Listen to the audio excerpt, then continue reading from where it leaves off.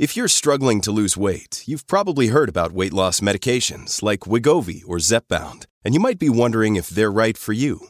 Meet PlushCare, a leading telehealth provider with doctors who are there for you day and night to partner with you in your weight loss journey. If you qualify, they can safely prescribe you medication from the comfort of your own home. To get started, visit plushcare.com/weightloss. That's plushcare.com/weightloss. plushcare.com/weightloss.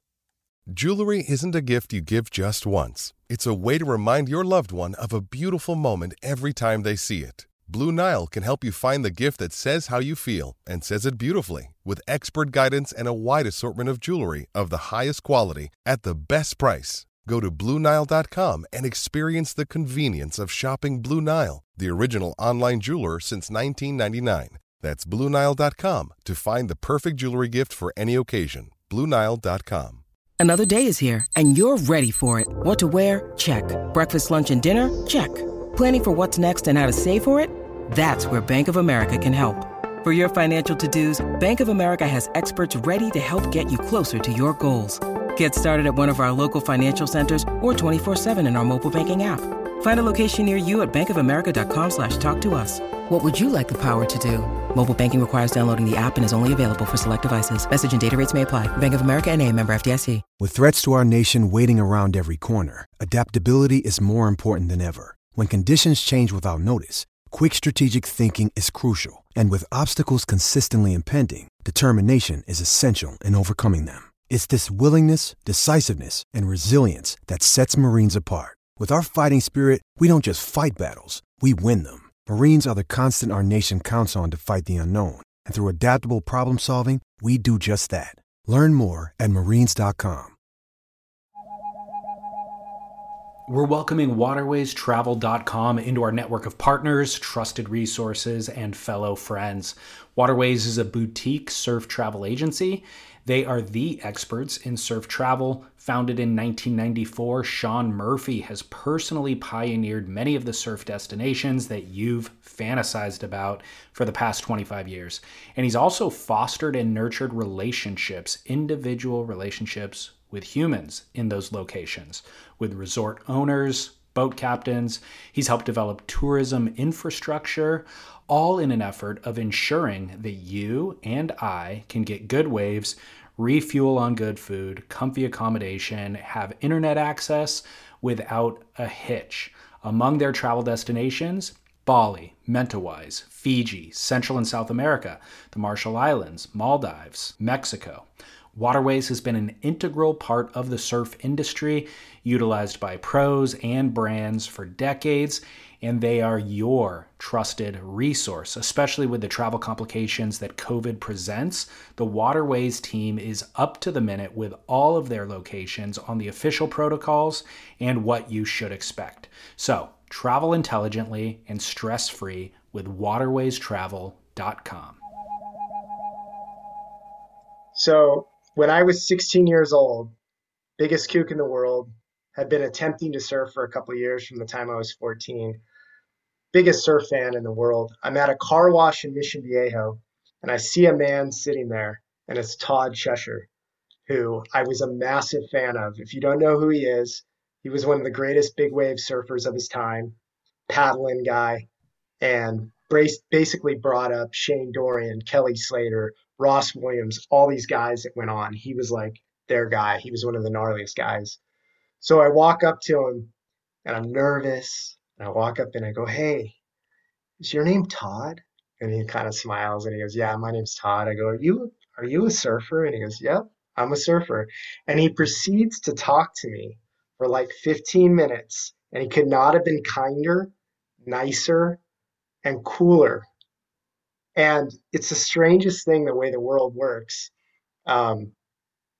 Tragically, he passed away about 3 months after that, surfing. I believe the outer reef was called Alligators, and it just rocked the surf world.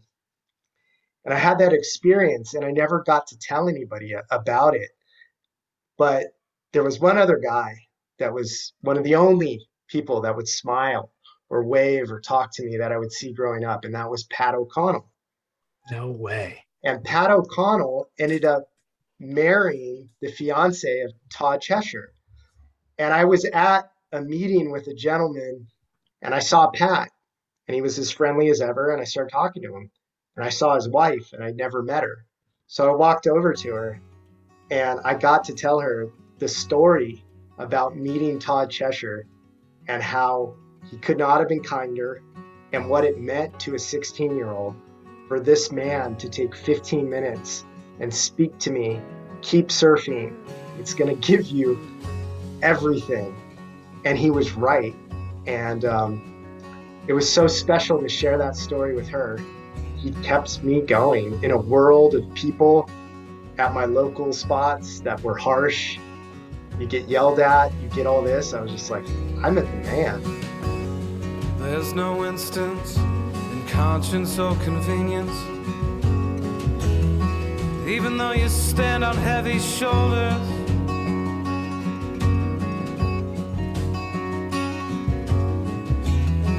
I take the roundabout 'cause I like to see St. Jude again and again.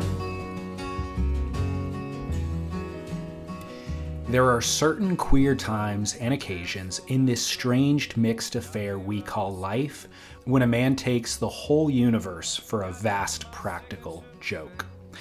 That is the bioline for one Jonathan Wayne Freeman, who catapulted to surf world fame a short 3 years ago, utilizing Instagram to post video selfies wherein he would lampoon surfing, mainly with caricatures of the Southern California surf bro. I look like one of those guys right now that you know exactly how I smell through the phone. It smells exactly like a man who does what he wants. You know, he's got a must that says, I can do yard work all day, or you can take me to a dinner party. But at that dinner party, people are gonna catch hold of that musk and smell freedom. If you don't know that guy, you probably are that guy. And then of course, we all know this guy. A straight, white, cisgender male who recognizes my privilege. My preferred pronouns are his and him. I hate my country, I hate law enforcement, and I hate the military. I don't believe in open debate because why would I? I'm right, and you're wrong. I also believe that the world's going to end from global warming very soon, so I spend most of my days trying to get people on board with that thought process. I don't sleep that well at night, mostly because I don't believe in anything other than myself and appearing to be virtuous. Don't believe in God, have a terrible relationship with my father, and it seems that everything I'm doing with my life is for optics. Some people call me the smartest person in the room, so I got that going for me, which is nice. Jonathan's relatable, self-effacing brand of humor has helped him amass 75,000 followers and a video series with Surfer Magazine right before their closure, partnerships with Kook of the Day, a surfboard model with Santa Cruz Shaper Stretch, and entree into Hollywood. But comedy wasn't what motivated me to reach out to John for this chat.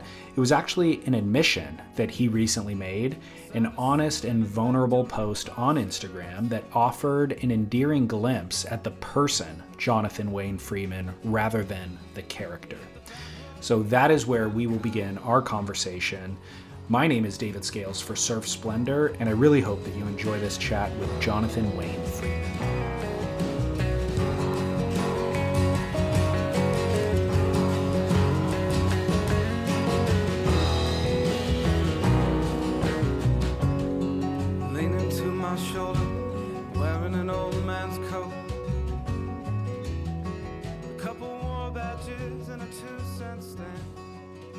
If you don't mind, I'd like to start by reading you your own Instagram caption. We're going to start on a serious note and then we'll roll into levity afterwards, if that's cool with you. Absolutely. Whatever you want, my man. All right, cool. Quote, almost 6 months of sobriety. And I have to say that next to marrying my wife, this is the best decision I've ever made. My brain, energy, and soul feel like that of a 17-year-old version of me that I loved. The one that could light up any room without alcohol and never needed it in the first place. Thank you, CJ Nelson, Steve-O, you thank a few other people, and then say, for speaking openly with me about your own struggles, and most importantly to my dad, for always being sober and present in my life. You never judged me, and you were right, Pops. I never needed it to begin with. Hashtag the future is bright. Tell me about that post and specifically what spurred your sobriety? So that post, it was first off, I was amazed at the response, but I'm also not amazed. A lot of times men don't talk about these things unless it's in private, much less on a public forum. And I've known since I was 17 years old. First time I ever took a sip of alcohol, I was on the surf team in high school. It was at a party. My family doesn't drink. I didn't grow up around it. And first time I took a sip, I was like, yes, I love the party. Like my brain lit up. And then that just snowballed into years and years of partying with alcohol mostly being the thing that I was into. And I've known for 25 years that that was my kryptonite. And every single day, the same thought would go through my head, which was, wow, I'd really like to stop this. I just wonder what my potential as a human being would be if I'd never touched this stuff, which was a big thing in our house. Was like, my dad was a cop for 30 years, and he would say 95% of the calls I go to are alcohol or drug related. But I was just like, I can manage this. Going on surf trips, we're partying. I was an ocean lifeguard. That was a big part of the culture. But that thought just kept going in my head, like, what could you be? What is your potential? And then you start to age, and then it's not so fun. You start to see your friends develop real problems. You start to see friends die. You start to see car accidents. I became a paramedic, so I know firsthand the devastation of drugs and alcohol. But again, it's social. It's part of the party. It's part of the fun. And every activity seemed to revolve around that. And then you're the guy people like to drink with because you're loud, you're funny, you're all these things. But I was loud and funny before I ever drank. I never had a problem in a social setting. So it's been going in my head for a long time. And the thought was, this is my kryptonite. If I could remove this one thing, there would be 100 other things, probably more, that would be improved in my life.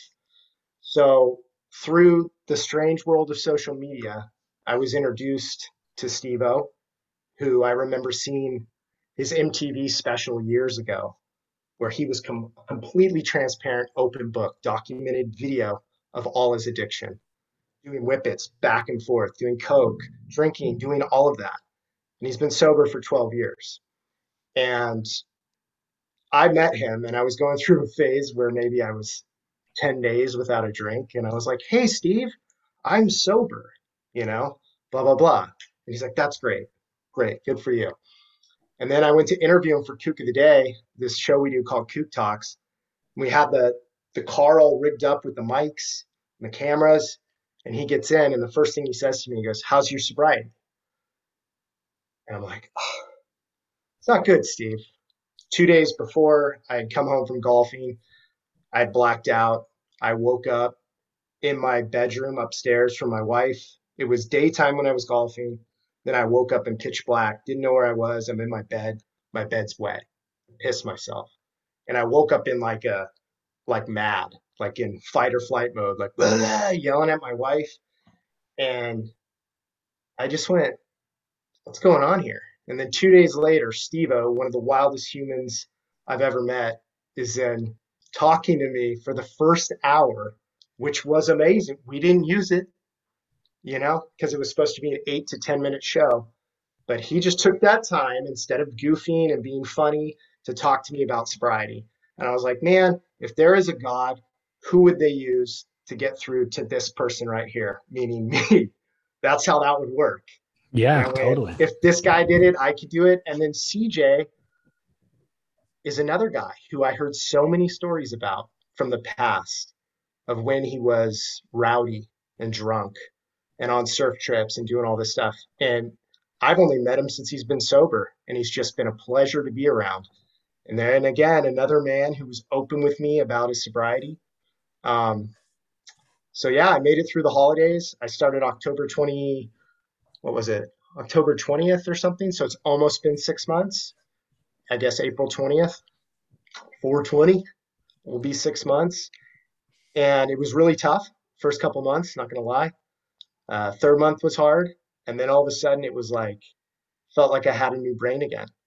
And it's Really? almost as, 100%. It's like I'm 17, and it's like I went back to when I started. That's how I feel. And I lost a lot of weight, and I don't want to be the guy who's having this, telling everybody to get sober and all this, but I can't help it because I'm a better husband, I'm a better father, I'm funnier. I thought I wasn't going to be funnier. And all these wonderful things are starting to happen in my life. And a lot of it is because I was missing small details, because I was drinking and I had no clue how much it was affecting me. So I made that post, and that picture, there's a picture of me on a board and someone shot it of me in the water. And I have this big smile and I'm going forward, not looking in my past. And I just thought about my dad. I thought about other men who were just open and honest with me. And that's all it took for me, was people to be real with me. And yeah, I'm not looking back. So that's where that came from. Chris Grant is the photographer, right? Yes, sir. So shout out. Well, you told that really, really well. Firstly, I'm always curious too. I will ask you questions about what you just talked about, but I am curious kind of right off the bat if talking about it adds any additional burden. Like now it's open, it's out there, you're that guy. When people, when they see you, they're going to want to ask you questions about it. You're now going to be constantly responsible for either giving advice or retelling your story and all that sort of stuff. So does that put any additional pressure on the sobriety itself? Not at all. I mean, I think it encourages me more. I think I did that as a tool, so the public knew where I was and where I stood. And before I did that, I just went to the Maldives for 2 weeks, and it's a surf trip. You know, you drink beers, you drink alcohol, you do all of that stuff. And I'm like, whoa, my prayers have been answered. Like, no temptation. Then I went to Florida, Jacksonville, had the time of my life. And I was like, this was amazing. I didn't have to drink. I didn't have to party. The truth is, nobody cares. Of course. And I thought they would. They don't. I have non-alcoholic beers. I have a LaCroix, whatever.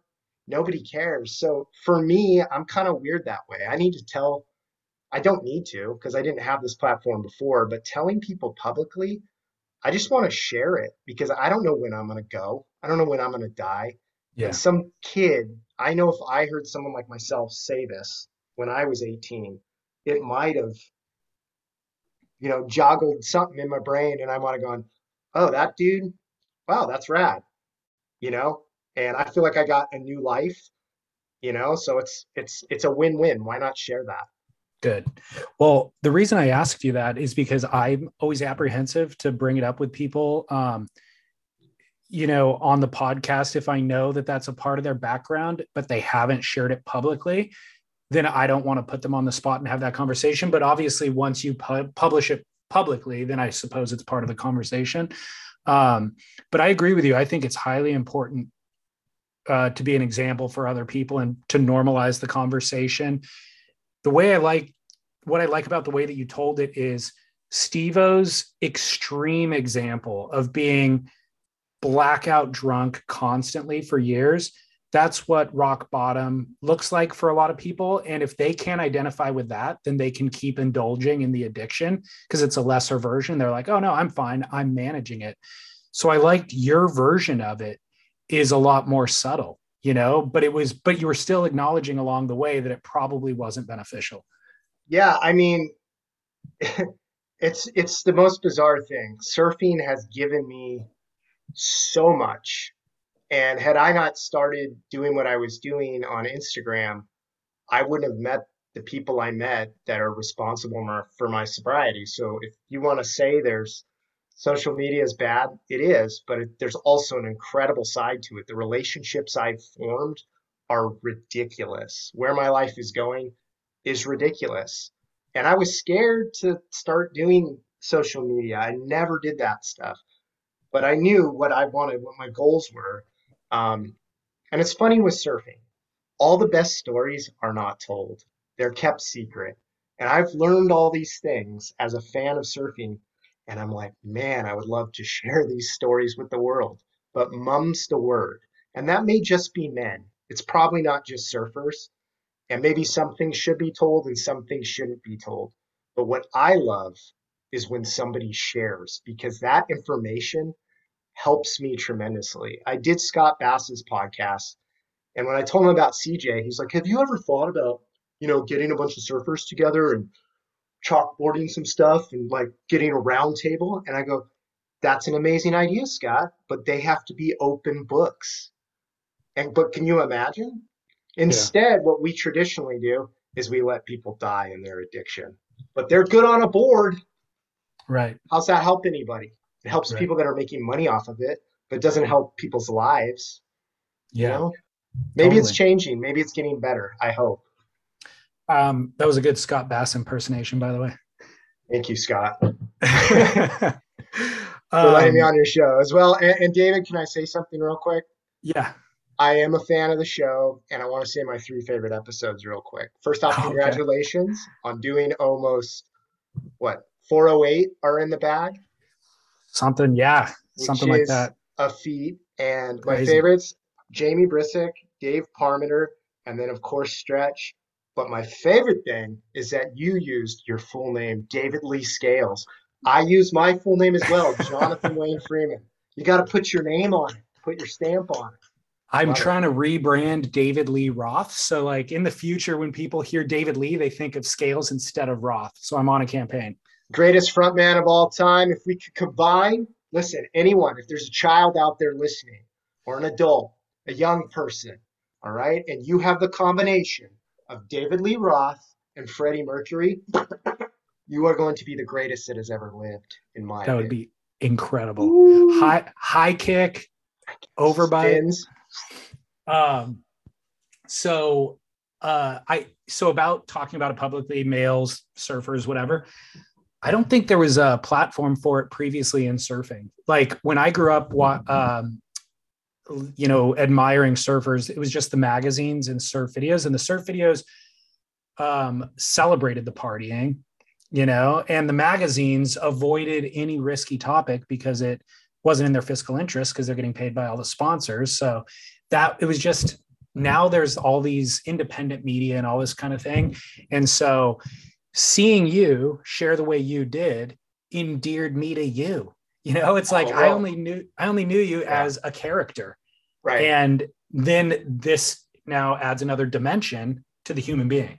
Well, that's very nice of you to say. And I mean, don't get me wrong. I loved the party. I loved Lost videos. Those were my favorite. I loved seeing that stuff. But as time goes on, you see what the end result is, and it's not pretty, and stuff does happen. Really bad stuff happens.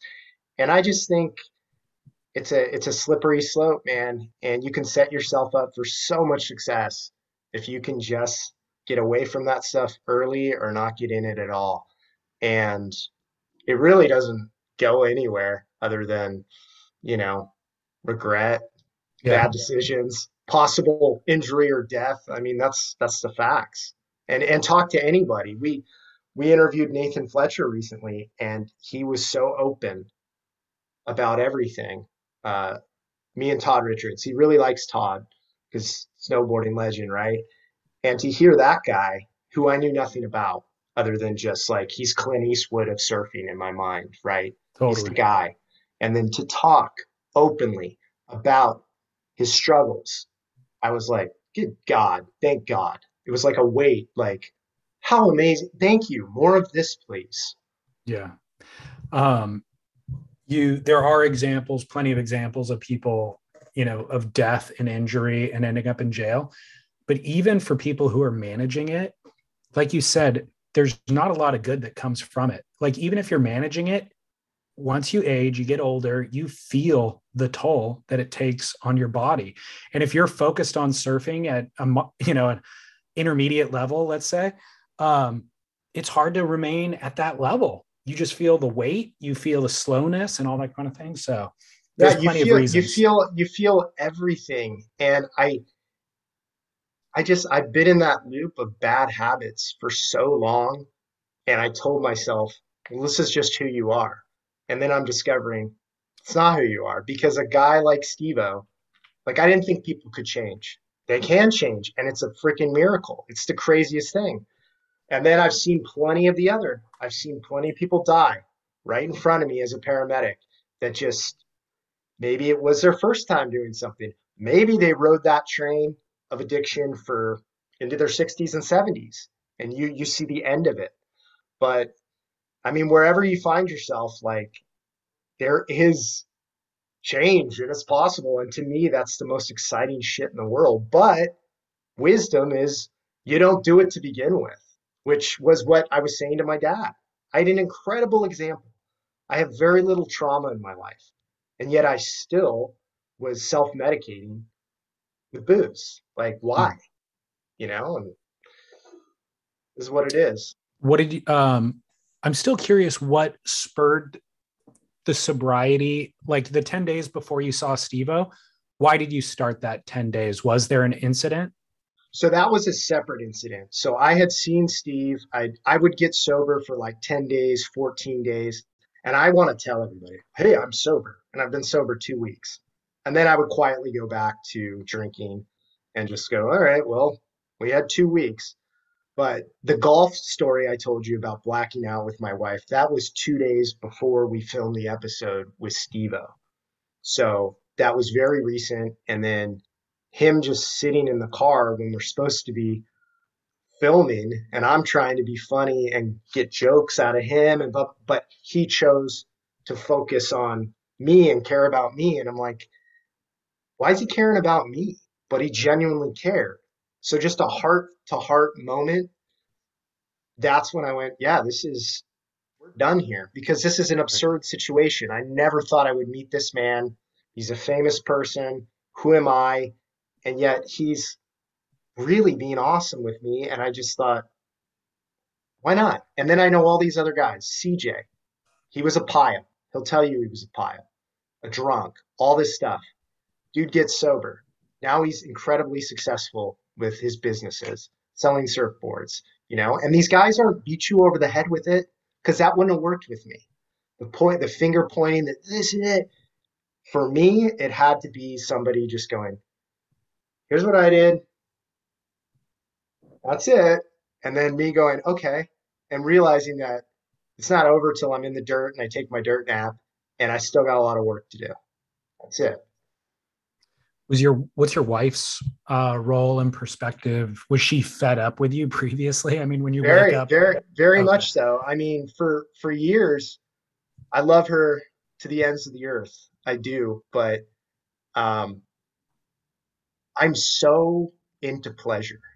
Whether it's taking a hot bath, that's what surfing is for me. It's a drug, right? Whether it's getting a massage, eating candy, all of those things, anything, and I'll reward myself for like in the past, I'd be like, I was on David Lee Scales' Surf Splendor. Time to have a six-pack, like this, because I think I deserve it. So that kind of addictive personality, that's where my troubles really came from. And she's known that all along, but she's awesome. She's like, be a big boy, be an adult. You going to be a man, or are we going to be a child? Are you 17? Are you in college? Or are you a grown-ass man? Are you 42? It's those kind of things, and that's why I married her. She was one of the first people in my life that told me the truth and didn't sugarcoat it. And it's the only thing that works with me, because when you're semi-charming and you talk to people and you can make them laugh, you get away with a ton of stuff. But totally. the real ones pull you aside and they tell you the truth. And that's what made the difference with me. That's what she's always been. And even despite 13 years of marriage, of her doing that, it took me to this point very recently to go, holy shit, like, I have this incredible woman in my life, and I haven't been the person I should be. I have a 7 and 9-year-old son that just now I'm like, these guys are awesome. I barely know them. Oh, you've been like lit up half the time. You're present, but you're not present. So I don't want to be the guy, the dad, that's like that. No way, man. I didn't have a dad like that. Have you had any conversations with them, and how do you explain it? Yeah, one of the worst conversations. I had a conversation with him about 3 years ago, and it was for myself. I said, Dad's going to quit drinking. And then what did Dad do? A couple weeks later, started drinking again. So they saw Dad make a promise to them and then break it. And they called me on it. They're like, Mom, they're like, wait a second. You said you were going to stop. And I made a joke about it and just kept doing it. Right? So what are they thinking right now? Probably, well, we'll see, Dad. We'll see, you know. So that was a foolish thing to say to them, you know, because they watched their father, you know, break a promise right in front of them. Yeah. What have been your keys to success in the last 6 months? So during COVID, I did some online AA meetings, and there were people there that were just so incredible. And I never heard men talk like that, you know, and that was stunning. And I wasn't sure that I needed to be there, but then I found myself crying to strangers, and I was like, why am I doing that? And even then, I had a guy call me and go, just give it a year. Just give it a year, see what happens. And I started the process, but then I just ghosted everybody, right? And went back to doing what I was doing.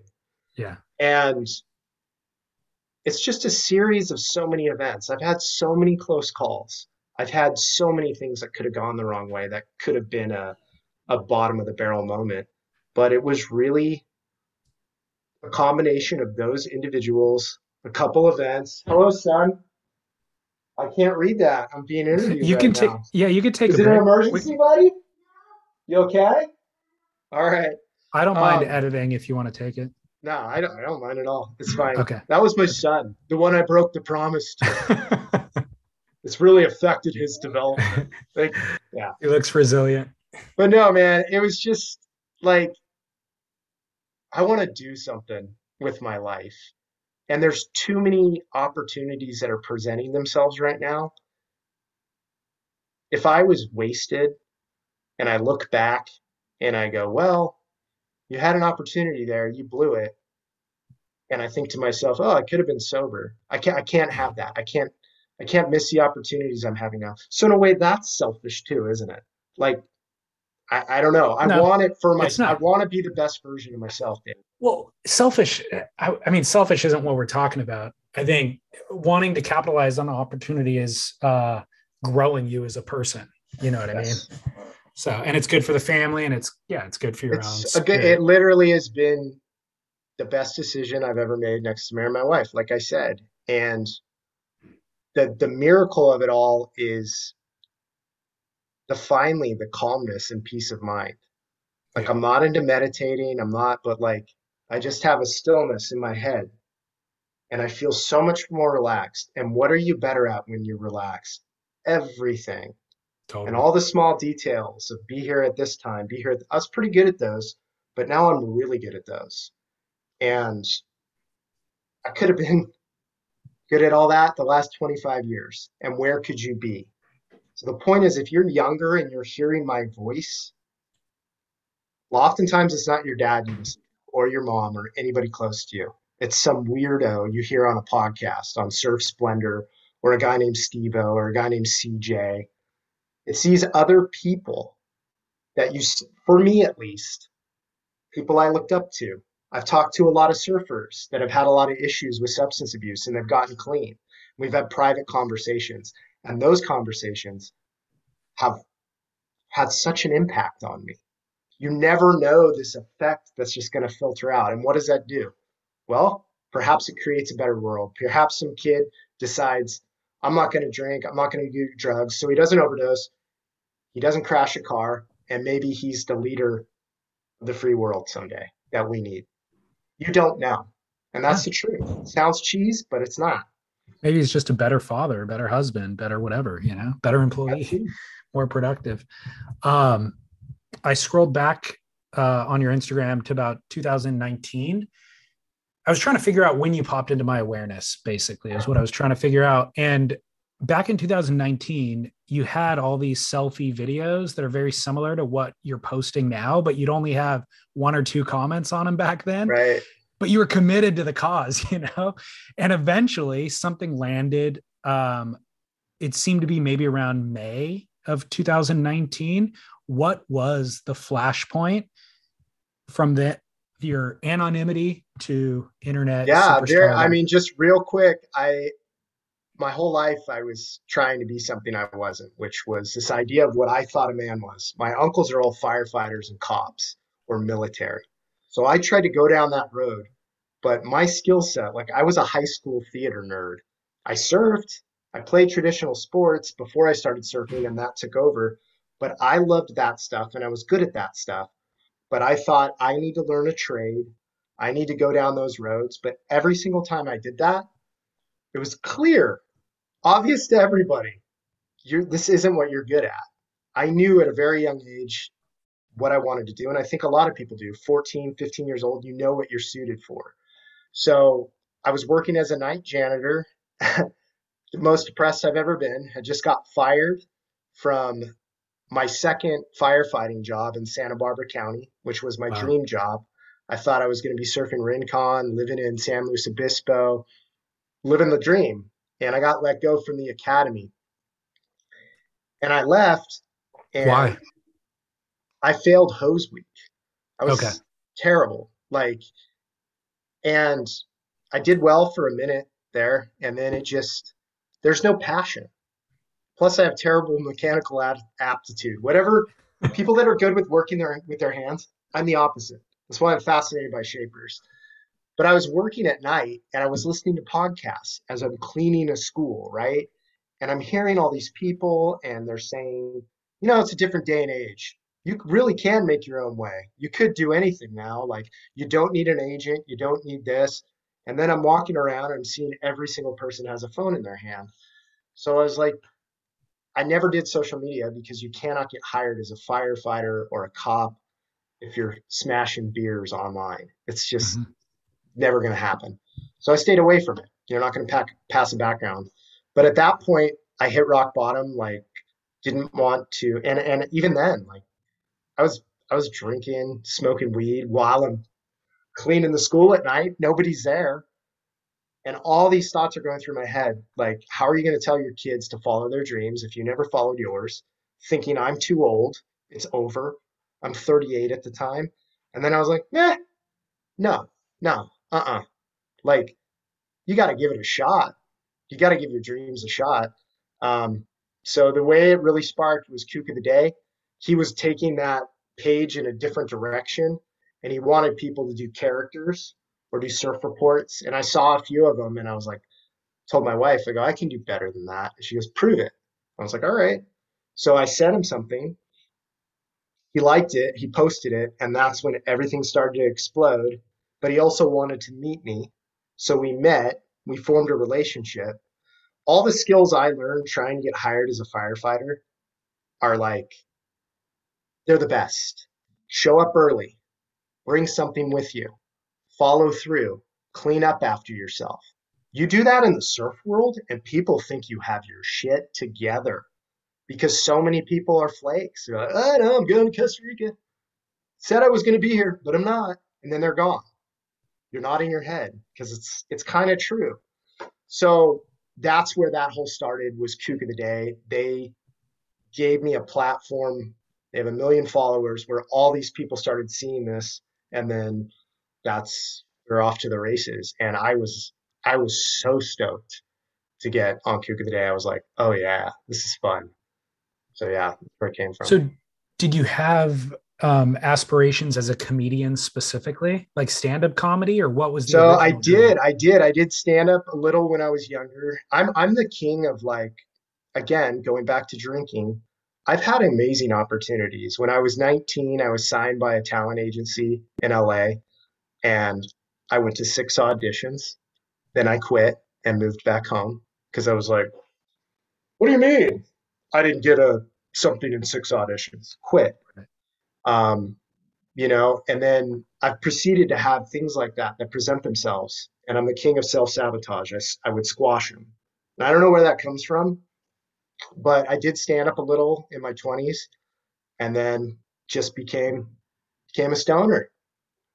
And so you Right. come up with all these awesome ideas that you write on paper, but then you actually have to go out at night and perform.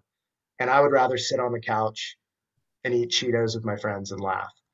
Yeah. So yeah, when I was working as a janitor, I'm like, I'm gonna be a stand-up. I can do this. I love stand-up comedy, but I have a wife and 2 kids. I cannot go out every night and practice this craft, which is what it truly takes. You have to be in front of a live audience. So I was like, what is the next quickest way that I could get from A to B? It's either going to be YouTube or Instagram on people's phones where I can present my view of the world, what I think is funny to the most people possible. Did you have any sort of path towards revenue in your mind? None, none. I'm working I leave the janitor job. I go back. I have a paramedic license because I had become a paramedic in 2009 when I was trying to become a firefighter. And I'm like, I'm going to get back on the ambulance and I'm going to hammer away at this Instagram stuff. And maybe it'll lead to something. Just maybe. I don't know how, but I know my schedule working as a paramedic 10 days a month is going to give me time to do this other thing. And my wife, God bless her, is like, get it, son. You've been talking for years. You say you're funny. You say you can do all these things. I've never seen it, but show me. Go. Let's see if something happens. And lo and behold, again, the follow through, the relationships. You don't make money from Instagram. You make money from meeting other humans who you connect with, they connect with you, and you become either business partners, friends, sometimes both, and then you work from that for them. Good things come from that. And then you be a real person. You talk to the people that are there. I talk to thousands of people. Like I answer every DM. I communicate. Since I've done the sobriety post, I've had people from all over the world that hit me up, and I take the time because people have done that for me over the years and it blew me away. A stranger took the time to talk to me and it made all the difference for me. So I think that realness, that's kind of I think part of why I've been successful. And people have been able to watch. I've known this all along. When I started doing it, I'm like, you're going to watch a person develop before your eyes.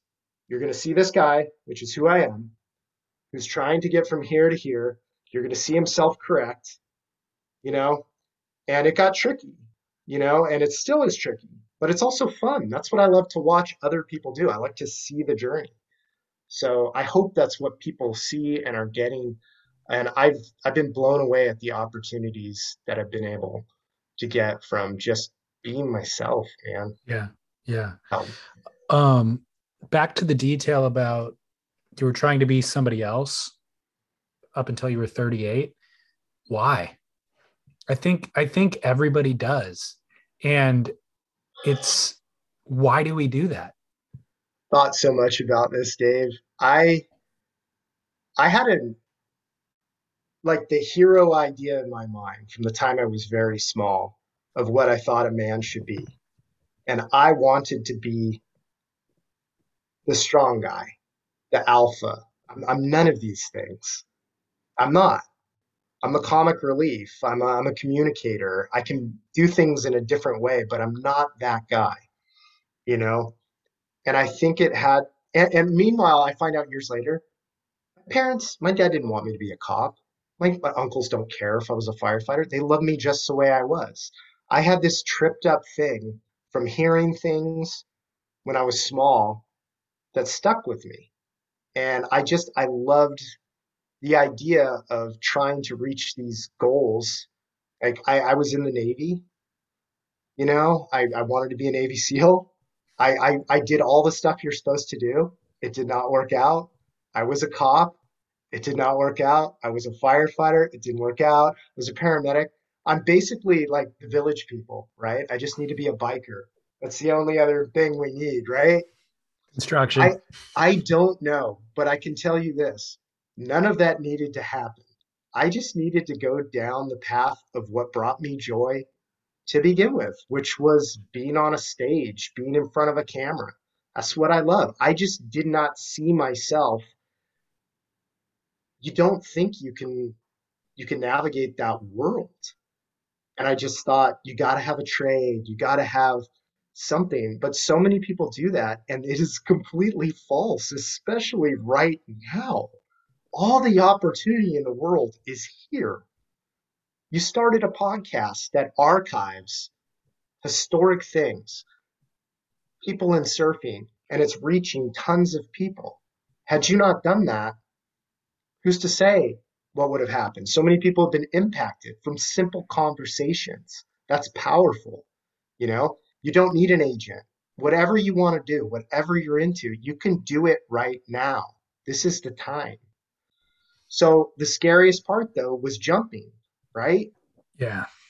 Especially when you got a wife and kids. Yeah. How are we going to pay for things? How are we going to pay for things? What are we going to do? But all the best things are on the other side of fear. They really are. Yeah. I think the vast majority of people are not living their dream. B, they're miserable, not living their dream. And I think that you're right. Now's a time where, I don't know, technology is accessible. Platforms have democratized accessing an audience. But the other thing is that those jobs that we were promised aren't really paying the bills anyways. Like, you can go to college, you can spend $200,000 at college. You come out making not enough money to buy a house in Southern California. Absolutely.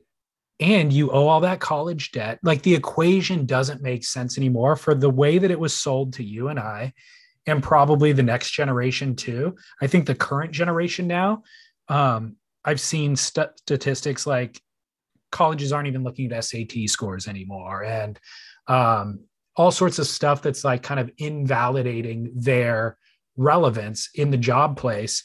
And they're outsourcing jobs now anyways, you know? So, but I don't think a lot of people have the skills to necessarily be independent. They don't have the discipline to be independent. They might not have the leadership skills required to be independent.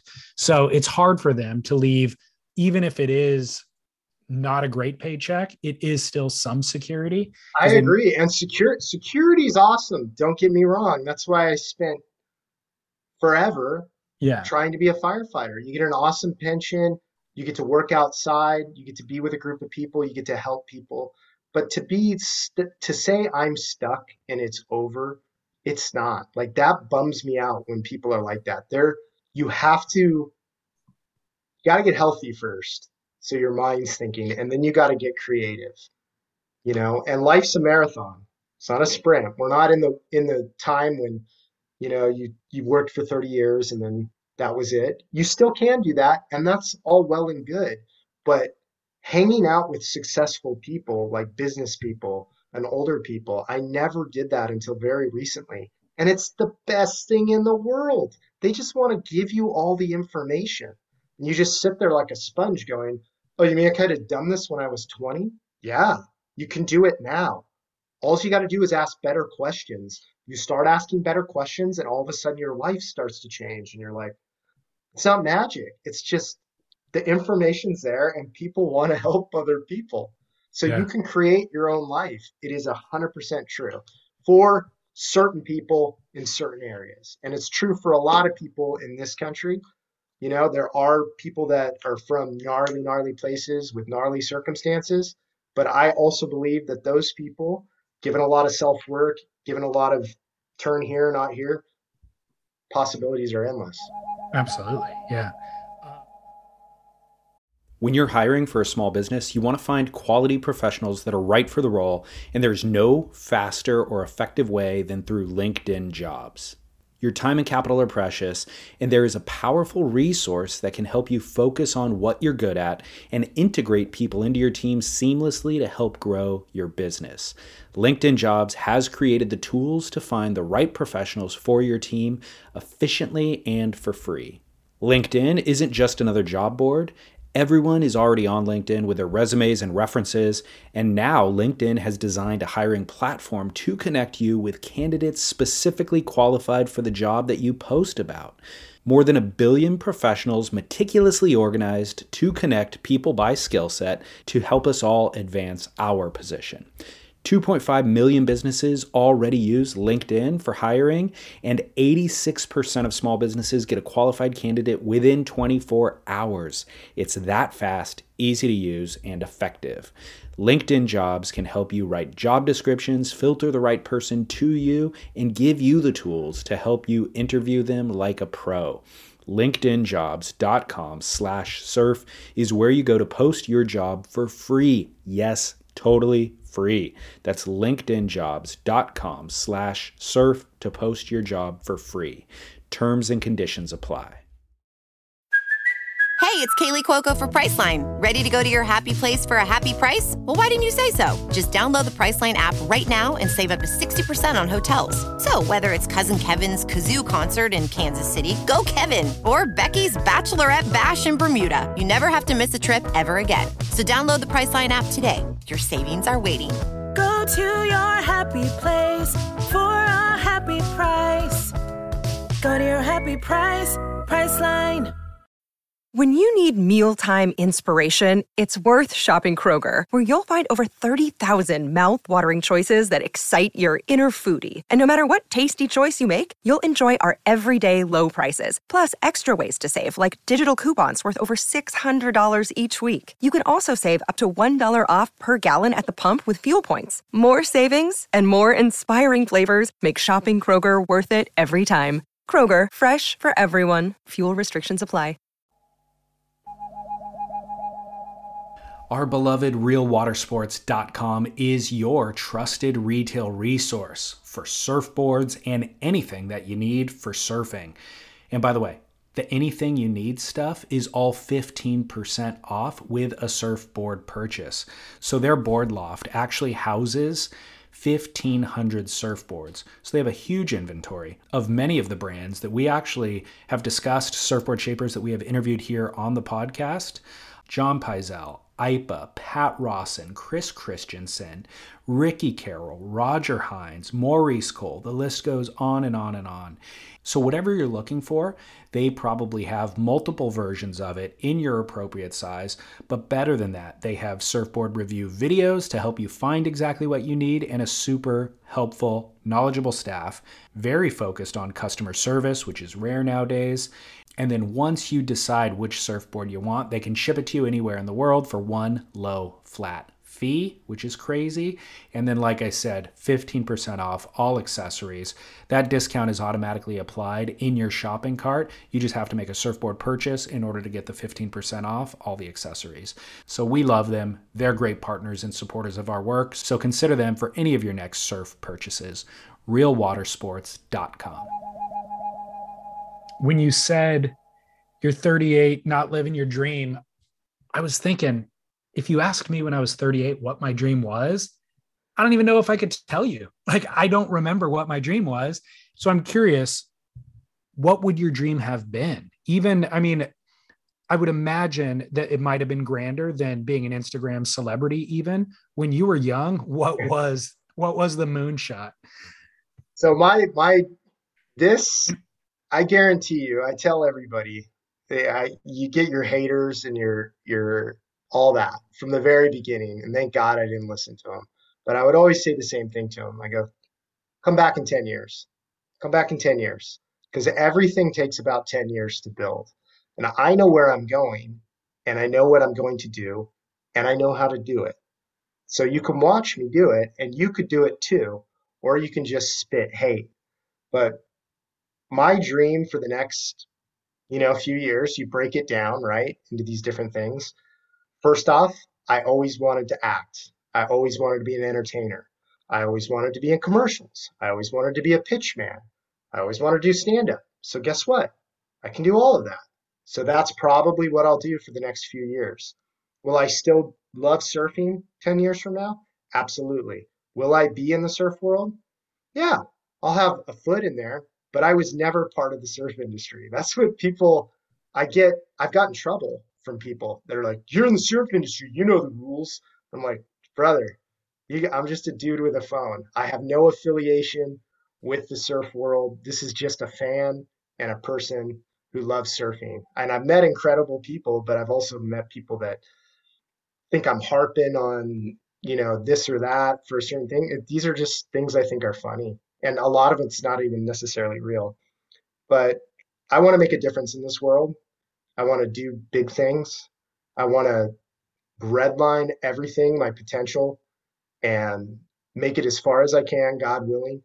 And at the end of the day, when it's time for me to pass away, I want to go, left it all in the tank. And what do I think that is? I'll keep a lot of that to myself because that's part of what I do. But yeah, I have very high aspirations. Do you still work as a paramedic? I don't. So that was, again, an amazing thing.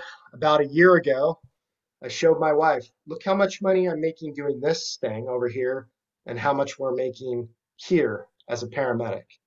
And I was like, can I please stop being a paramedic? Because I'm tired. I'm overworked. It's in the middle of COVID. All the stuff is happening. And I still love being a paramedic. I did. But I was like, this is aging me. And I'm tired. And I really love this other thing. And financially, it makes sense. And it took a few months. But again, she took a risk. And she said, yeah. And we did. And so this is going to be the first time, just couple weeks ago, did my taxes. I've never had to do it as a self-employed person. It's all new, but it's exciting and it's awesome. I still have my paramedic license. I just renewed it. I will keep it. If this all goes away tomorrow, I will go back and be a paramedic and I'll be sober and I'll be happy.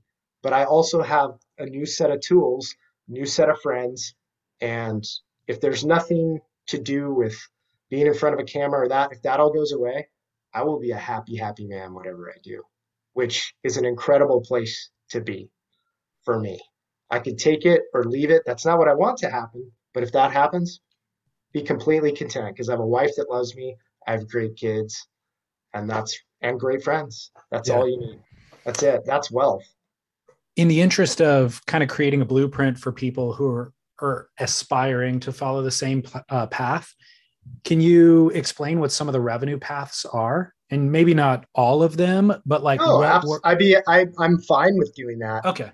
I'd love to know. So we all know that on YouTube, you used to be able to make a lot of money, right? But now it's like, you got to have 2 million views, 1 million views, this or that. So I never thought I would make money in Instagram. All I thought was that it would be a platform to showcase me and whatever talents I might have or abilities. So what brands do is initially, if they start to see that you're catching on, they send you things. They send you product. They bro down, which is amazing. And guess what? You have no obligation to show that product to your audience or on your platforms. But what do you do if somebody gives you a gift? You say thank you. And the way of doing that, which I did from the beginning, doesn't matter if it's a guy that makes mugs that say surf something on it. If he sends me it, hey, he had to go to the post office and send it. I'm going to show it and I'm going to tag him. So you do that and that stokes these brands out. And guess what? They send you more stuff. And what have I done with all this stuff? I don't keep it. Almost all of it, I give to other people. Why? Because if somebody gave me a t-shirt when I was a kid, I would freak out. Like if some dude goes, here's a surf shirt, I'd be like, So you give it away, you spread it forward. And then what do? They tag that product. Where did that come from? It came from me. Okay. So then you have a bunch of stuff keeps coming to your door and you're like stoked. You're getting free beer. You're getting some surf stuff. You're getting lots of t-shirts. You're getting lots of clothes. So at some point, a company is going to reach out to you. And the companies that reached out to me are not surf brands. There was a Pure Prescriptions and New Greens. There's a company out of Encinitas that makes vitamins and a green drink. That's awesome. They sent me some stuff. And I would also make funny videos of anything people sent me. I'm like, this is hilarious. And I want to make people think that these people are paying me because that made me laugh. Like, I want people to think I'm not a paramedic. I want them to think like, let's mock being social media famous and like, yeah, make it. So I would stand in front of Ferraris and just mock all of it, right? But through that mocking, people don't know what's real and what's not. And that's the funnest thing ever. Then all of a sudden, you get picked up by this company called Bug Assault, which is a huge product that was designed by a surfer that shoots flies with salt. And it's huge in the hunting community in all over the world, different states. You meet, you talk. And how did he meet me? Saw me on Kook of the Day, sent me a Bug Assault. I made a video for it. And then he puts me in a commercial, a national commercial. And then you're working together. And so there's a few different brands, like from the beginning. Pit Viper sunglasses is another one. Pit Vipers, everybody was like, what are those things? What are you doing? Especially surfers are like, dude, if it's not like core, we're not into it. I was like, dude, I'm so past all of that stuff. I'm a grown man. And then Pit Vipers became huge. And we've just kept an awesome relationship this entire time. So these people that initially supported me, they're still my people. And that has led to so many great opportunities. So that is how you're going to make money potentially from social media. You have to physically get in your car, go meet with people. And I've been to dozens of meetings that go nowhere, but they're awesome. You always learn something, you know, like I've got to go up to LA and meet with directors, producers. I dreamed of that as a kid. And then they always surf. And so you go surfing and just don't be a dick. Be a cool dude to hang out with. And life is grand. Be a cool human. And the world's your oyster. That is it. How'd you meet Steve-O? How did I meet Steve-O? We interviewed him. He loves Kook of the Day. He's always supported Kook of the Day. There's a lot of people that are late in life surfers, right? They came in it late. And we always wanted Kook of the Day to be like or the founder did. I did not found Kook of the Day. I want to make that clear. A lot of people misconception about that. I've just been fortunate enough to become involved with it in the last 2.5 years. But it was meant as an instruction page. We're all kooks in our own way. It says that right at the top. Learn from this and have a sense of humor. That was it, because we want to see more of that in our culture. So Steve-O loved the brand. We did a podcast during COVID that we never aired because we had a sound issue. And I had seen Steve-O when he was on Dancing with the Stars because I was the paramedic on set. As part of my job. Yeah, I worked on tons of movies, huge movies as a set medic. Or as a paramedic, not a set medic, but anytime there's bad stunts, they have to have an ambulance there with 2 ALS paramedics. And I would be one of those guys. And I watched Steve-O interact with his fans. And I just thought, he's a good human. Like, I just thought like, he's a wild and crazy guy. Yeah. And so during that podcast, I told that story and he felt that. He was like, oh, like you saw me doing that in between takes. He would go just talk to people, be normal. And there were so many other people on that show that were jerks. Totally. You know, they sucked. They were self-absorbed people, and he wasn't. He was a real one, as we say. So that is how that initial connection happened. Then I saw him riding his bike. His warehouse is in Carlsbad right here where he sells all his stuff. He's killing it. And that's when I told him, hey, I'm sober. And I've been sober 10 days. And then the second time around was when we interviewed him for Kook. Gotcha. Yeah. Gotcha. What about, have you met any of your surf heroes and celebrities? It's the best. It's the best. I mean, I don't get geeked out by much, but surfers, man, that's, dude, if booze was my kryptonite, meeting surfers is also my kryptonite because I can get geeked out, but I've also learned like, you don't always want to meet your heroes, guys. Like some of them, an overwhelming majority of them and surfers in general are incredible. And then it's like life, like anything. Some aren't. But for me, I've been so blessed to have surfers kind of dig what I do because they are loyal. If surfers, like, if they get support you, they'll support you. They're the shit. They're the best.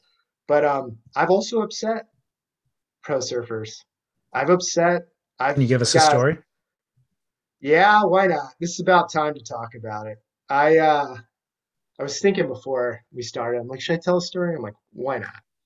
Okay, So cool. I'm not sure I'm allowed back on Kauai. I think my ban is a year. Wow. I tried to break the Hawaiian matrix. That's what I was trying to do. And I had friends that were like, John, don't post anything crazy when you're in Kauai. Just be cool. But I can't. I have to test these waters. I'm like, you hear stories of photographers getting held hostage because they're not shooting the right guys. These are the stories that we all want to hear that nobody tells. But having a great trip with my family. I'm there, and we had heard while we were there that there was a shop that sold really overpriced things, and we were with a bunch of locals, and they were like, yeah, and it's owned by this famous guy, and I'm like, okay, Oh no. yeah. So I go, all right, well, he seems like a funny guy, like it's gonna be funny. So I make a little video. Didn't really think it through. I don't think a lot of things through, and or at least I didn't. And his wife, who owns the store, and she got upset. She sent something to me on Instagram, and I took it down. I was like, okay. And my wife goes, good. She seemed really upset. You should not have posted that. And I thought it was harmless and hilarious. This person is a singer, songwriter, musician / former professional surfer. You can do the math if you want. And he's a silly guy. I thought it was somebody else. No. Okay. No. So good. Well, good. I'm glad it wasn't the person I was thinking. No. So right before I got on the plane to leave Kauai, I couldn't let it sit because his wife had DM'd me, and I'm very intuitive, like I just know when you read something, there's a tone, or when someone speaks to you. And I was like, you know what? Let's just see what we can do here. So I put some things together, and I thought there was going to be Wi-Fi on the plane. I sent it out to the world. There's no Wi-Fi on the plane. It's out there for 5 hours as I'm flying back to San Diego. As I'm coming into land into San Diego, my phone has exploded. The post has been up for 5 hours. It has like over 700 comments, and 3,600 likes, which was huge for me. It's been up 5 hours. And but there's all these numbers I don't know. And there's like, the boys are looking for you. And I'm like, the boys are looking for me. I hope they're really boys. Like I could take out a lot of boys. And it was like, no, you are being hunted. Like, you're going to get the shit kicked out of you. I'm like, what? And then, yeah, I ended up landing, and somebody keeps calling me. And then I get more calls saying, this guy wants to talk to you. And respect to him, he called me. I answered. I'm in the car with my kids driving back, and he proceeded to chew me out for 50 minutes and said the wildest stuff. He had his wife with him, and it was like good cop, bad cop. And I understood that this was a man who had a wife who was upset, which I can totally empathize with. But the things he said to me, I was shocked. I was just like, okay. And for 50 minutes, I just went, uh-huh. And I took it down immediately. But it went on, and I got a lot of phone calls, and I called everybody back. There were major people that called, and for me, it was just like, look, guys, I am not in the surf industry. Let me say it again. And there was a part of me, we talked about the next day, just going on Kook of the Day and just ruining these dudes. Because we could do that, but we're not going to do that. I mean, he thought I was recording the conversation. He called me crazy. He said, you're in the surf industry. You don't know the rules. I was like, Sterling Spencer, you know the rules? I'm like, right. I didn't know there were rules. And then I got, I thought it was a safe target. I thought he was a mellow hippie. Turns out mellow hippie. Well, it sounds to me like they're running a business, and his wife is running the business. Correct. And you're going in there to say what you said here was overpriced stuff. We're going to make fun of their business. So it's understandable that they would take that personally. Do you regret having like in hindsight or now knowing what you know and how they feel about it? I regret really having hurt her feelings, because she was truly hurt and she got a lot of negativity. And hey, I don't want to be Chaz Smith. God love you, Chaz, but I couldn't do what you do, man. You're awesome, dude. But I don't want to be a provocateur. Right. I don't want to be in that. That's you gotta be careful, right? Because there's real consequences. I mean, I got home that night and I was like looking out the window. I thought there was going to be a bunch of shitty folk singing ex-surfers outside my door ready to smash me with a guitar. But what we came to, and it was ridiculous, we literally had a mediator. There was a person who's an industry guy. This person would call, then they would tell me what they said. I would tell him, and it went like this. And I said, the only thing I could do is issue an apology, and there'll be no comments below it. And so I did, and it was heartfelt, and I never truly want to hurt anybody. Yeah. And I learned a lot from it, and at the end of the day, though, it still bothers me because someone told me, you take that down. And then there was threats. Fuck you. Right. Like, that's crazy. There's a couple layers. Egos, dude. These are fragile egos. This is what I meant when you don't know who people really are. You do now because it's the age of social media. Back in the day, when you just saw things in print or a video the way they wanted it, you hear these stories about certain people and you're like, oh, okay. And I'm not saying that about this man. In fact, I hope to meet him. And we'll probably be buddies, honest to God. You guys are the same person. I mean, your sense of humor anyways. We'll probably get along. And at the end of the day, I respect him for calling me, telling me how he felt. If somebody hurt my wife's feelings, I'd probably do the same thing. So there's no ill will. It was like I was like, bro, all you had to do was make a joke back and you would have got all this, but he did not grasp that. So I'm always surprised by that too in the modern era, that people aren't more PR savvy in that respect and understand how to leverage the publicity that they just got. But it does sound hey, I'm gonna use a false name real quick for him. Okay, Lonnie Frankenfurter. I would like to issue a formal apology on Surf Splendor. I will continue to make jokes about you, but it's because I secretly like you. There's no ill will. I made a mistake when I was jacked up on coffee on a family vacation, and I'm seriously sorry that I hurt your wife's feelings. And I'm still talking about it. He's not. He let it die. But I'm still fascinated about the interaction and the conversation I had, which was astounding. I was just like, oh. What about, I was asking you about meeting your heroes. That's how we ended up on that story. But what about good versions of that? Are there any iconic surfers who you're just shocked that actually love and support you? So many incredible surfers are amazing. First off, the GOAT, Kelly Slater, who in the world is as accessible at that level as this guy? Like, he'll DM you back. He'll comment back on things you write. LeBron James is not doing that. The greatest F1 drivers aren't doing that. This dude is just continued to impress me. And I don't know, man. I've just been like, you're a real dude. And I love that. And you're smart, and God bless him. Shane Dorian, the Malloys, all these dudes I grew up, Nathan Fletcher, Tom Curran. I mean, Tom Carroll, I've talked to a bunch of times. He was talking to me about sobriety 2 years ago. And I'm just some dork. Like, and I had him on my wall, like crazy.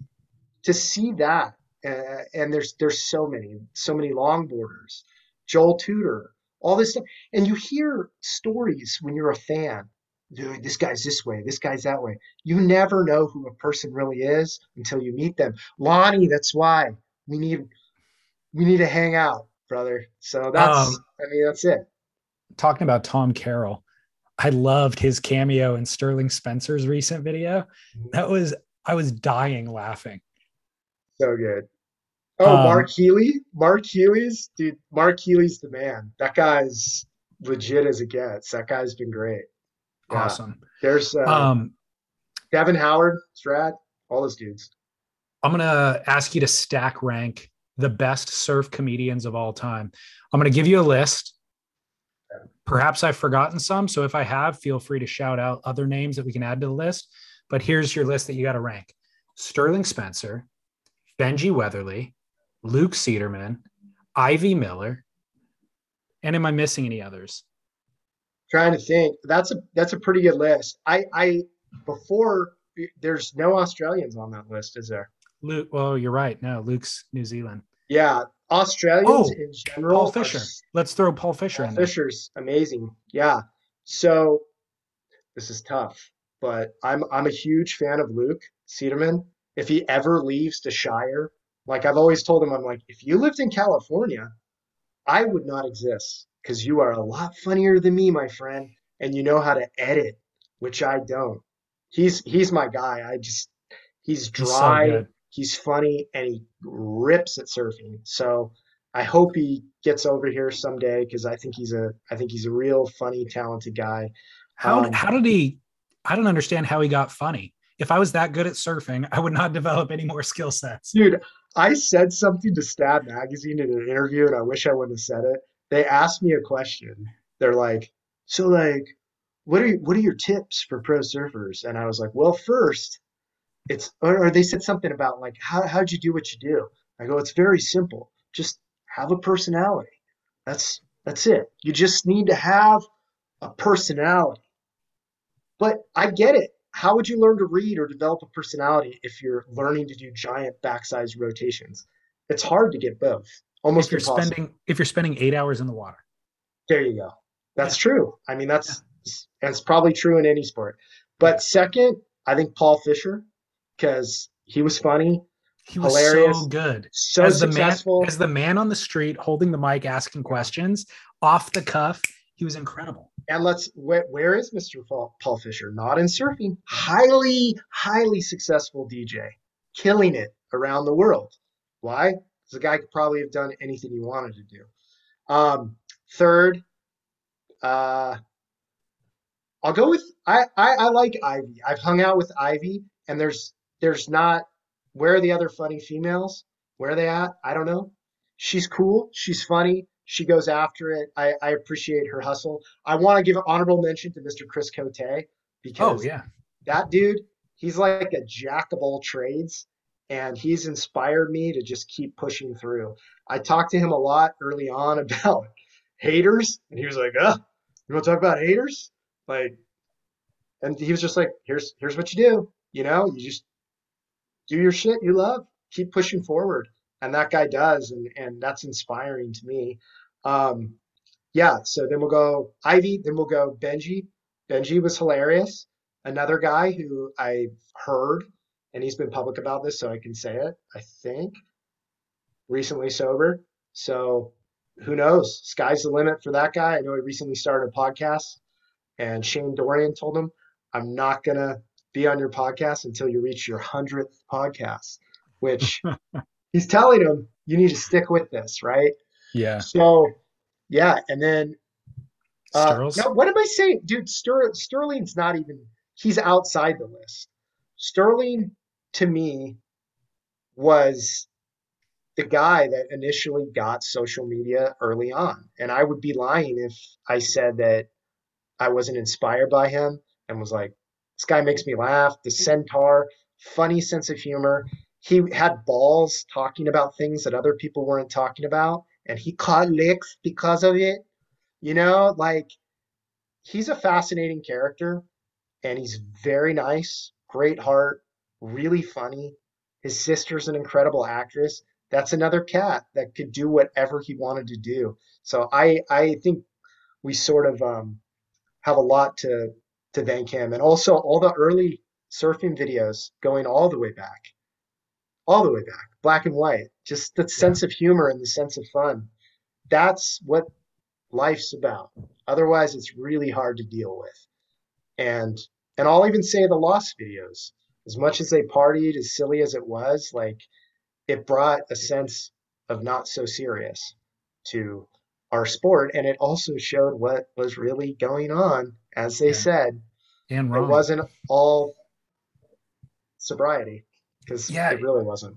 I'm glad to hear you say surf videos. Surf videos is a genre. Surf videos and comedy was a genre unto itself. That could be another addition to this list. And I haven't really put that together before, but you're absolutely right. There was a ton of comedy. Huge. Yeah. Tons of comedy going all the way back to the beginning. And that kind of got lost later on. It has. It's super serious now. Yeah, like all the slow-mo, beautiful water. Dude, I was just on a surf trip and we got taken over by this company that was doing a shoot. And every single wave, these girls, the guys were wearing collared shirts like Dave Rastovich surfing. Every single wave, and the girls in their bikinis, they would get up and they would just put their hands in the air like this and just go straight. And they had a drone and they would take pictures and then they would kick out. And that's all they did. And we were like, that's like 80% of what we see is just perfect crystal blue water with this like it's boring, dude. That's insane. Boring. Was it a product shoot? It was. Yeah. Yeah. God. Cringy. What has surfing become? You know what though? If you're not, the general public is so fascinated by surfing. It's never ceases to amaze me. They always have been. So looking at pretty pictures, looking at underwater shots, that really resonates with non-surfers. If you're a surfer, I'm not sure why you would want to see that. I don't think that's for surfers. It's for people that want to buy board shorts. Right. Kind of a couple of closing questions for you. So you got a podcast. Is it just one? I know you got Midlife Health Moments. Are you doing Kook Talks still? So Kook Talks, we were stoked. We got Del Taco to sponsor. We're doing the final one this Friday. We're shooting with a guest. I'm not going to say who he is, but we're going to hope to continue to do that. And that's just hanging out, talking, being funny, something to give to the people that love Kook of the Day. And then Midlife Health Moments is something that's sponsored by New Greens and Pure Prescriptions. It's with the legendary snowboarder Todd Richards, who's an epic human, who's been extremely kind to me, extremely funny dude, extremely sharp, Olympic commentator as well, former Olympic athlete. Sitting next to that guy, like it took me a long time to go like, am I really doing this? Like, right. You know, and I am. And he's been great to me. And he does the Monday Mass, as you know, with Chris Cote. But yeah, Midlife Health Moments, we've basically just want to talk kind of like how we were about health, getting older. We've interviewed Troy Eckert, who was one of the first employees at Volcom, rips at surfing, and now he's a life coach.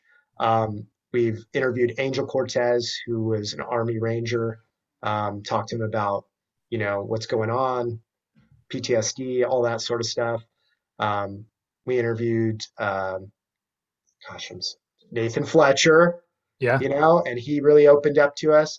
And we interviewed, his name's escaping me, Sean White's Olympic coach. I'm so sorry. And he was a bronze medalist as well. But that really came about because I know you interviewed, did you interview Izzy Paskowitz? Yeah. So Dorian Paskowitz, his father, always fascinated me. Always been fascinated by health and longevity as I was drinking all the time, which is a weird thing. But when he was about 90, I bought a copy of his book, and he took the time to inscribe it to me, wrote like a whole thing. Doesn't know me. The man just did this. And it was amazing. But the principles in his book I found to be true. And there were 5 pillars of health that Dr. Dorian Paskowitz came up with. And this man did not get healthy until he was 37 or 38. He was a stressed out doctor who was losing it, about to crack. Then he went to Israel and got healthy. Here's what they are: diet, exercise, attitudes of mind, rest, and recreation. If you have those 5 things dialed, you'll be healthy. And he said, health is more than the absence of illness. It's a superior state of well-being. And he took that quote from Eleanor Roosevelt, and it's true. We think that health is you take a pill, you fix it, you feel kind of okay, but no, it's a state of superior well-being. You feel like a damn superhero if you're actually healthy. It's the truth. It just takes work. That's it. It takes discipline and kind of, perseverance, I think, too. Yeah, but then it's worth it. To be able to operate the way you were supposed to. In fact, and if you were already blessed to be able to see and to be able to hear and to be able to have the function of your body, like for so many years, I've just abused this thing.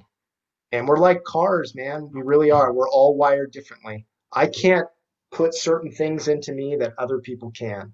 You know, some people are a VW bus. Some people are a Porsche Turbo 911. Like, you have to figure out, know thyself, how you operate.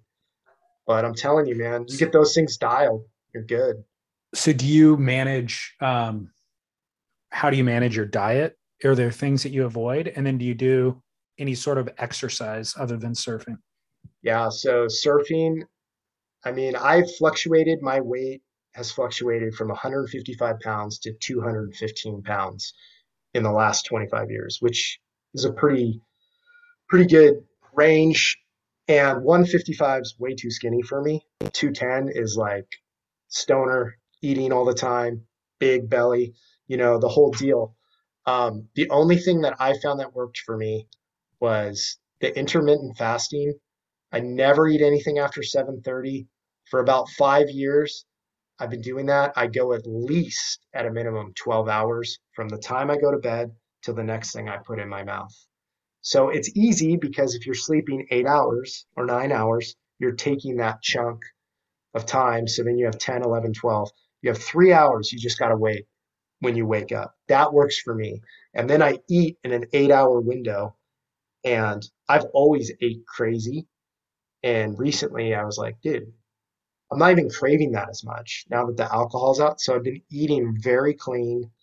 And walk. Walking is so underrated. Dorian Paskowitz was a walker. A lot of some of the most successful people you've ever heard of were walkers. You think, you're moving, you're not beating up your joints. If you can just get a 45-minute, 30-minute, 20-minute walk in, dude, you'd be amazed. Walk up a hill. It's just walking, but weight starts to shed off. That's what's worked for me. That sounds very attainable. It is attainable. Yeah. I'm a big fan of the intermittent fasting too. I stop eating by 8 and I don't eat lunch until noon or 1. Yeah. I don't even crave it. Like when you would think you'd be starving at noon or 1, it's like, sometimes I'll eat it too. Not even stressing. Totally. I forget about it now. Like sometimes it's 14, 16 hours. I'm like, 16 is what I do. 16 off and then 8 on.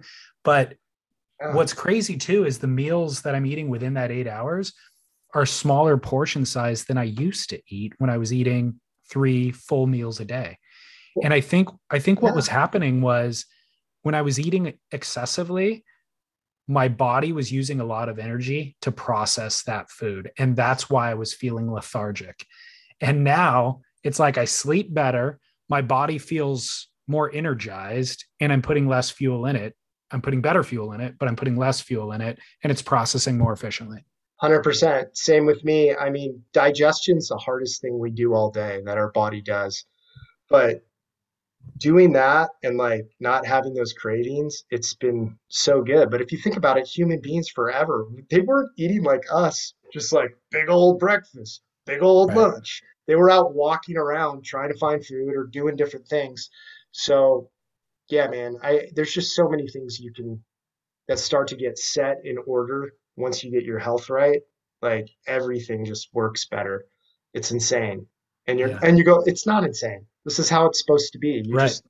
That's what, again, Paskowitz, he would look out at nature. Do you see a giraffe smashing 6 packs of beers every night? You know, you don't. They don't. Like, just look and go, okay, what are they eating? Michael Pollan's book. This is every diet, every fad, everything he ever researched. It comes down to this: eat real food, mostly fruits and vegetables, not a lot. Yeah. That's all there ever was and all there ever is. That's it. Yep. Simple. Yep. We add a lot of complexity. Final question is, whose boards are you riding, and what was the last board that you rode?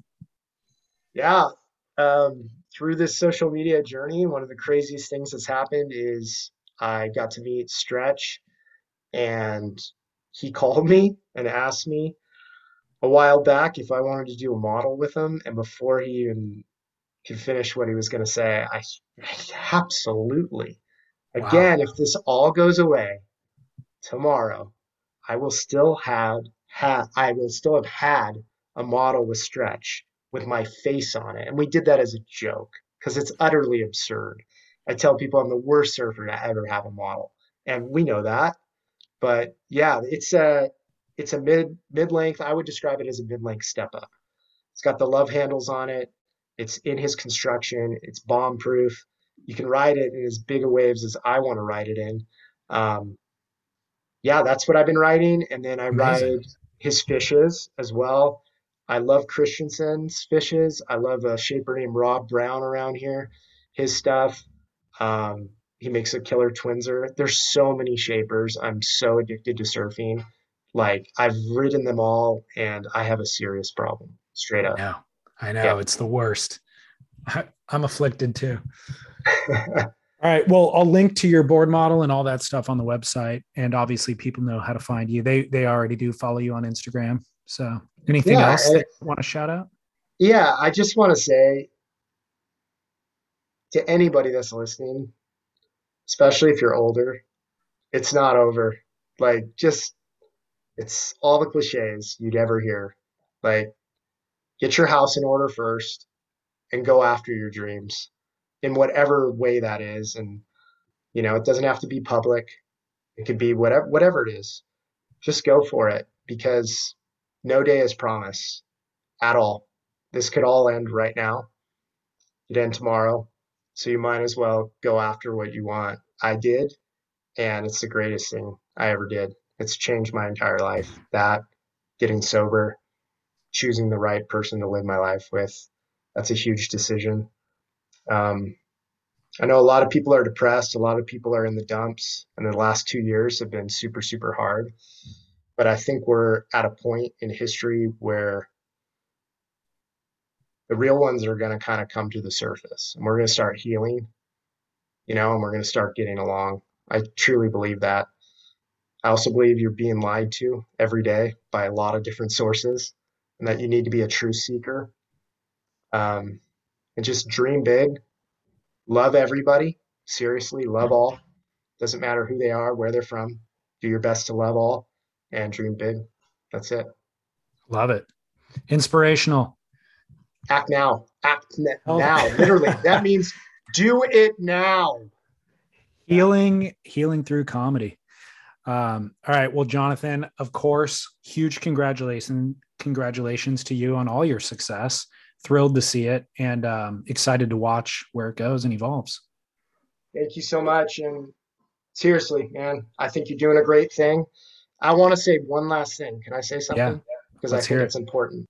I think a lot of people, when they listen and they hear listener supported, I don't know how that sounds to you, listeners, when you hear it, but I'm going to say how it sounds to me. When I hear that, I think of an individual who's putting in a ton of effort to talk to people, some people that we would never hear their stories, that are important to surfing in whatever way. And then that spreads to everybody and we get to hear it. It's like an audio museum. So do what you can if you love this to support what David's doing, because he works hard at it and you're actually a part of it. Whether it's $5 or whatever you feel like, that's what listener supported is. It's a community. And if you've taken something from this podcast or any podcast he's ever done, that's how you show thanks. And it's a good thing. It's a healthy thing. Yeah. Thank you for mentioning that. And the absolute reality is this show, it's been directed and produced by listeners since day one. Like, it was getting listener feedback right from episode 1. A lot of our interview subjects are people that listeners have asked to be interviewed. A lot of the direction that I've taken the show is based on listener feedback. So it's all this kind of community. And I try to reply to every DM like you do. And so it's all part of an ongoing conversation. And I think that's special, you know. And now what's crazy is a lot of the sponsors are listeners. You know, the brands that are on board now, it's like they started as listeners and they saw the value in it, and now they're promoting their brands through the show. So, and then why wouldn't you support a fellow listener at that point? You know, this clothing, I need to buy clothing. This clothing company is from a listener. They're like-minded. So I'm going to keep the money in the family or whatever. So, and if you're wondering how I got on the show, it's because my wife and I made a substantial donation to Surf Splendor. That's the only reason he had me on. We're going to name a wing after you. Curran was like, no. And I was like, I will give you lots of cheddar. No. But anyways, my Instagram's Jonathan Wayne Freeman. If you guys heard anything you want to talk about on here, just DM me, and I would love to chat with you. Right on. Thank you, Jonathan. You're so welcome. Thank you for having me. All right, man. Talk to you soon. All right, brother. Take care. Thank you. Bye. Says my son, it's all been done. Someday gonna wake up old and gray. Go and try and have some fun, showing warmth to everyone. Meet and greet, cheat along the way. There's a gateway in our minds that leads somewhere out there, far beyond this place. We're reptile aliens made of light, cut you open, pull out all your pain. You can connect with Jonathan Wayne Freeman and enjoy his comedy stylings on Instagram at Jonathan Wayne Freeman. Everything that we discussed, including just some of his videos, I've embedded all of that and published it on surfsplendorpodcast.com, so come there to see it all. You can also click over to support our work. Jonathan mentioned it, but it's $5 a month. Hopefully it's a small enough amount that you would not notice the expense each month, but it actually goes a very long way to supporting our work here. Thank you for that consideration. You can also link over to our sponsors on our website and benefit from any of the deals and discounts that we have there. Of course, LinkedIn.com Surf Today, WaterwaysTravel.com, and of course, RealWatersports.com. And then you can also dig through the archives of our show. I mean, 400 episodes of Surf Splendor, 250 of Spit, 150 of The Grit, plus Hardcore Surf History. Donald Brink has old episodes of Swell With My Soul. Scott has episodes of The Boardroom Show. It is all available for free, but that's only available for free thanks to the listeners who actually make that contribution for $5 a month. So your support goes towards other listeners finding the show, towards archiving this for posterity, and towards the increased production and improved quality of production of future shows. So enough of that. Thank you. SurfSplendorPodcast.com. Scott Bass and I posted an episode of Spit this week covering some of the Bells stuff and much, much more. And then Chaz Smith and I are scheduled to get together on Friday morning to record an episode of The Grit. So that should be coming your way shortly. And then, of course, I'll be back here next week on Surf Splendor. Okay. Thank you so much for allowing me to do this work. It is a pleasure week after week. My name is David Scales for Surf Splendor. And until then, I'm encouraging you to get back into the ocean, share some waves, and of course, shred on. Further realms I soul's